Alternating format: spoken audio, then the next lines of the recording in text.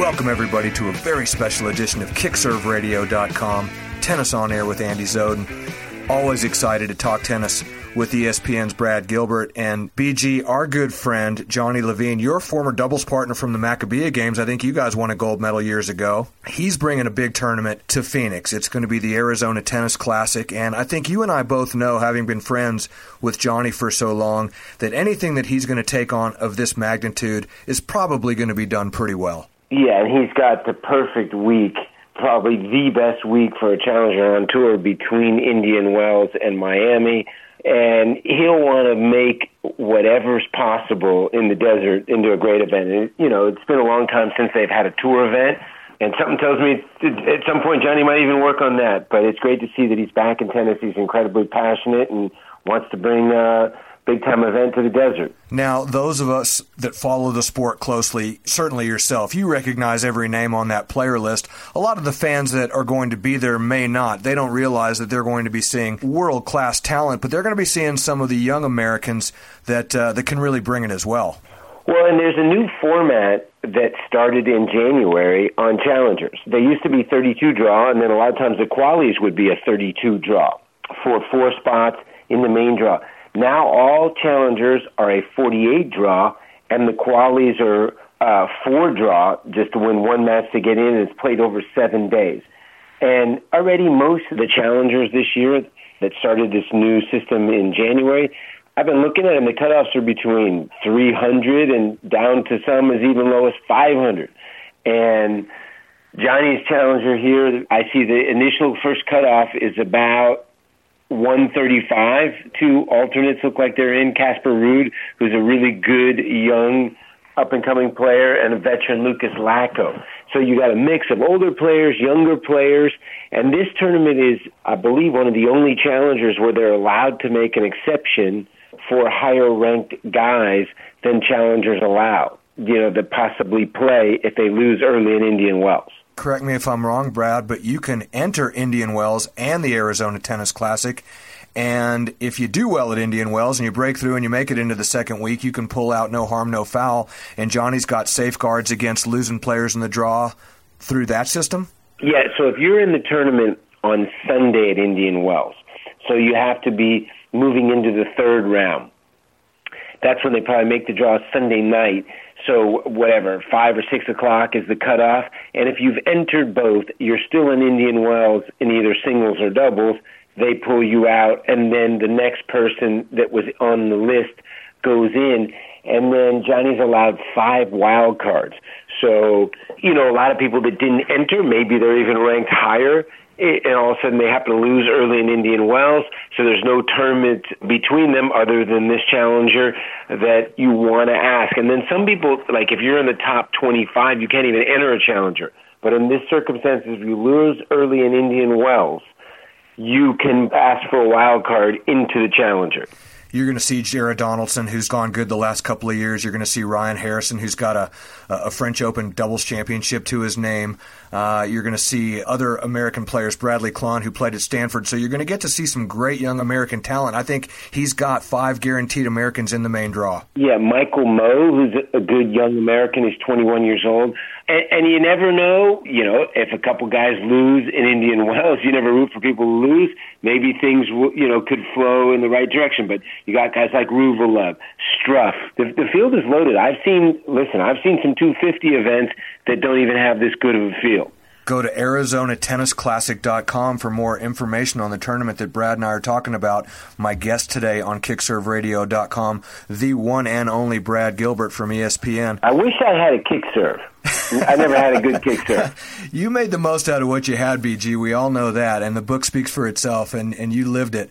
Let's talk about Indian Wells a little bit, Brad, because I think if somebody would have told you or myself when I was sitting in that stadium 1 year ago watching Novak Djokovic go out with a whimper, losing 6-1 in the third set to Taro Daniel, who incidentally is in the draw at Phoenix, would you have ever in a million years thought that 1 year later we would be talking about Djokovic 3 legs into another Joker slam? Negative. I mean, probably at Indian Wells in Miami was maybe the lowest I'd seen him. But obviously for about 6 months to 12 months, he'd been battling this elbow issue, And then after Australian Open last year, he decided to get surgery.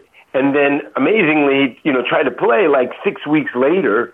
So he wasn't quite ready, obviously, physically, because he hadn't been able to practice.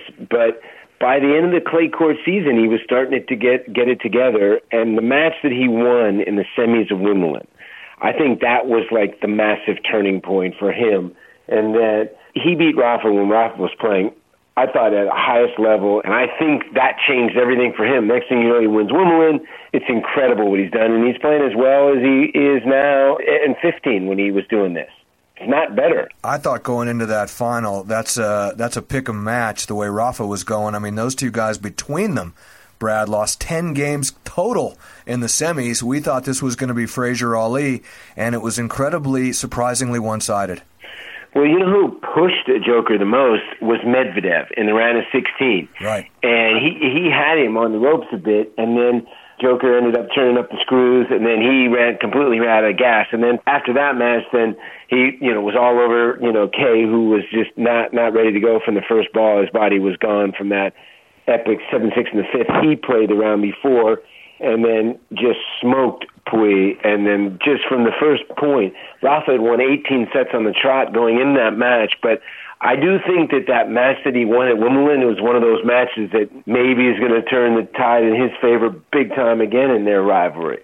From the first ball, you just felt like, sitting courtside, I had this belief that nobody that's ever played the game is going to beat Joker when he's at that level. Certainly not the way he's going now. Brad, I think something that tennis fans would love to have your opinion on is a story that just broke recently. Naomi Osaka, our new number one in women's tennis, splits with her coach, Sasha Bain, and he took her from 72 in the world to number one in the world, and a lot of people made all kinds of different speculative arguments as to what may have caused this split. Naomi comes out and in very honest fashion just says, I want to be around people that I like, and clearly their relationship had come to a place where she wasn't feeling that from him. Do you begrudge her that decision, or do you maybe applaud the honesty and just think that, well, she's not always the greatest in front of a microphone anyway. Maybe she could have handled it a little bit more tactfully, but where do you stand on that split? Well, we've seen in the women's, Darren decided to step away from Halep, at the end of the year. You've seen Sloane Stephens move on from her coach. You've seen Kerber move on from her coach. These are all people that won a slam, recently. And then the Osaka one is a bit of a shocker. I mean, it's the first coaching job that really Sasha's had because he was the hitting partner for Williams, Azarenka, Wozniacki, and then he does an absolutely amazing, insane job where you take a girl in 12 months from 72-1 and 2 slams. But unlike a team sport, if there's some sort of a disagreement between player and coach, you got GM or you got owners that say, listen, get this shucks together right now, or maybe I'll run both of you out of here.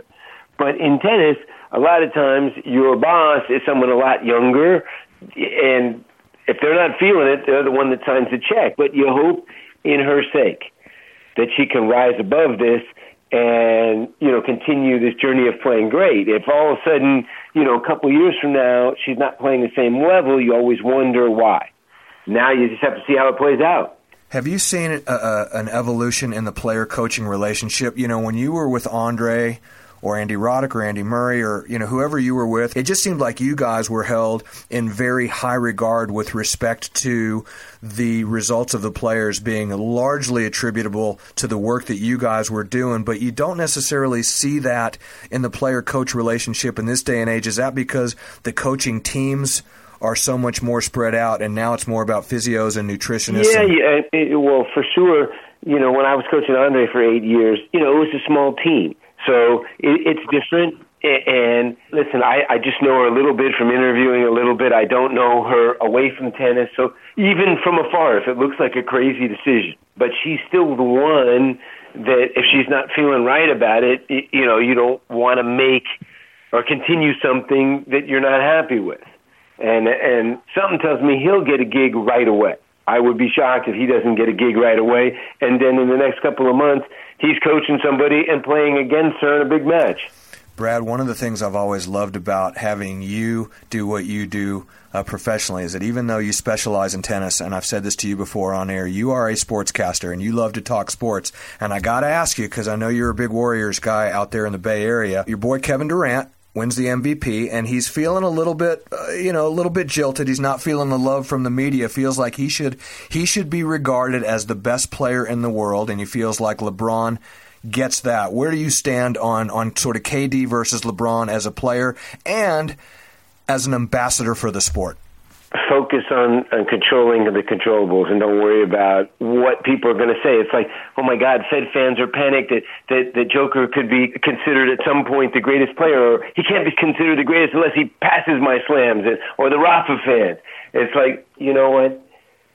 Keep winning. Like, win this year, and then hopefully somehow the Warriors can re-sign him. Or if he wants to start his own team, maybe wants to have the identity of starting a team. But if I was him, focus on winning now. But to say maybe at the end of the year, it's like Osaka. It's like, listen, I want this for my happiness. So it's hard to comment without knowing the individual. But he's in an amazing situation, playing with other superstars on his team that don't have massive egos. He's one of the best in the business. He is the great Brad Gilbert. And Brad, we look forward to seeing you in the desert, and we all, as tennis fans, love your work. Yeah, I'm looking forward to it, and I think that this is going to be a tremendous event for people to kind of come out, and all of a sudden, it's like you look at your draw, you circle people, and the great thing about a challenger is I've had people tell me that, like, they saw Andy Murray play in Santa Cruz, like in 2005, and then all of a sudden, then they saw him win in San Jose his first title. So it's like you can kind of put people down or look at this guy and say, okay, well, I wonder where he's going to be in 6 months to a year.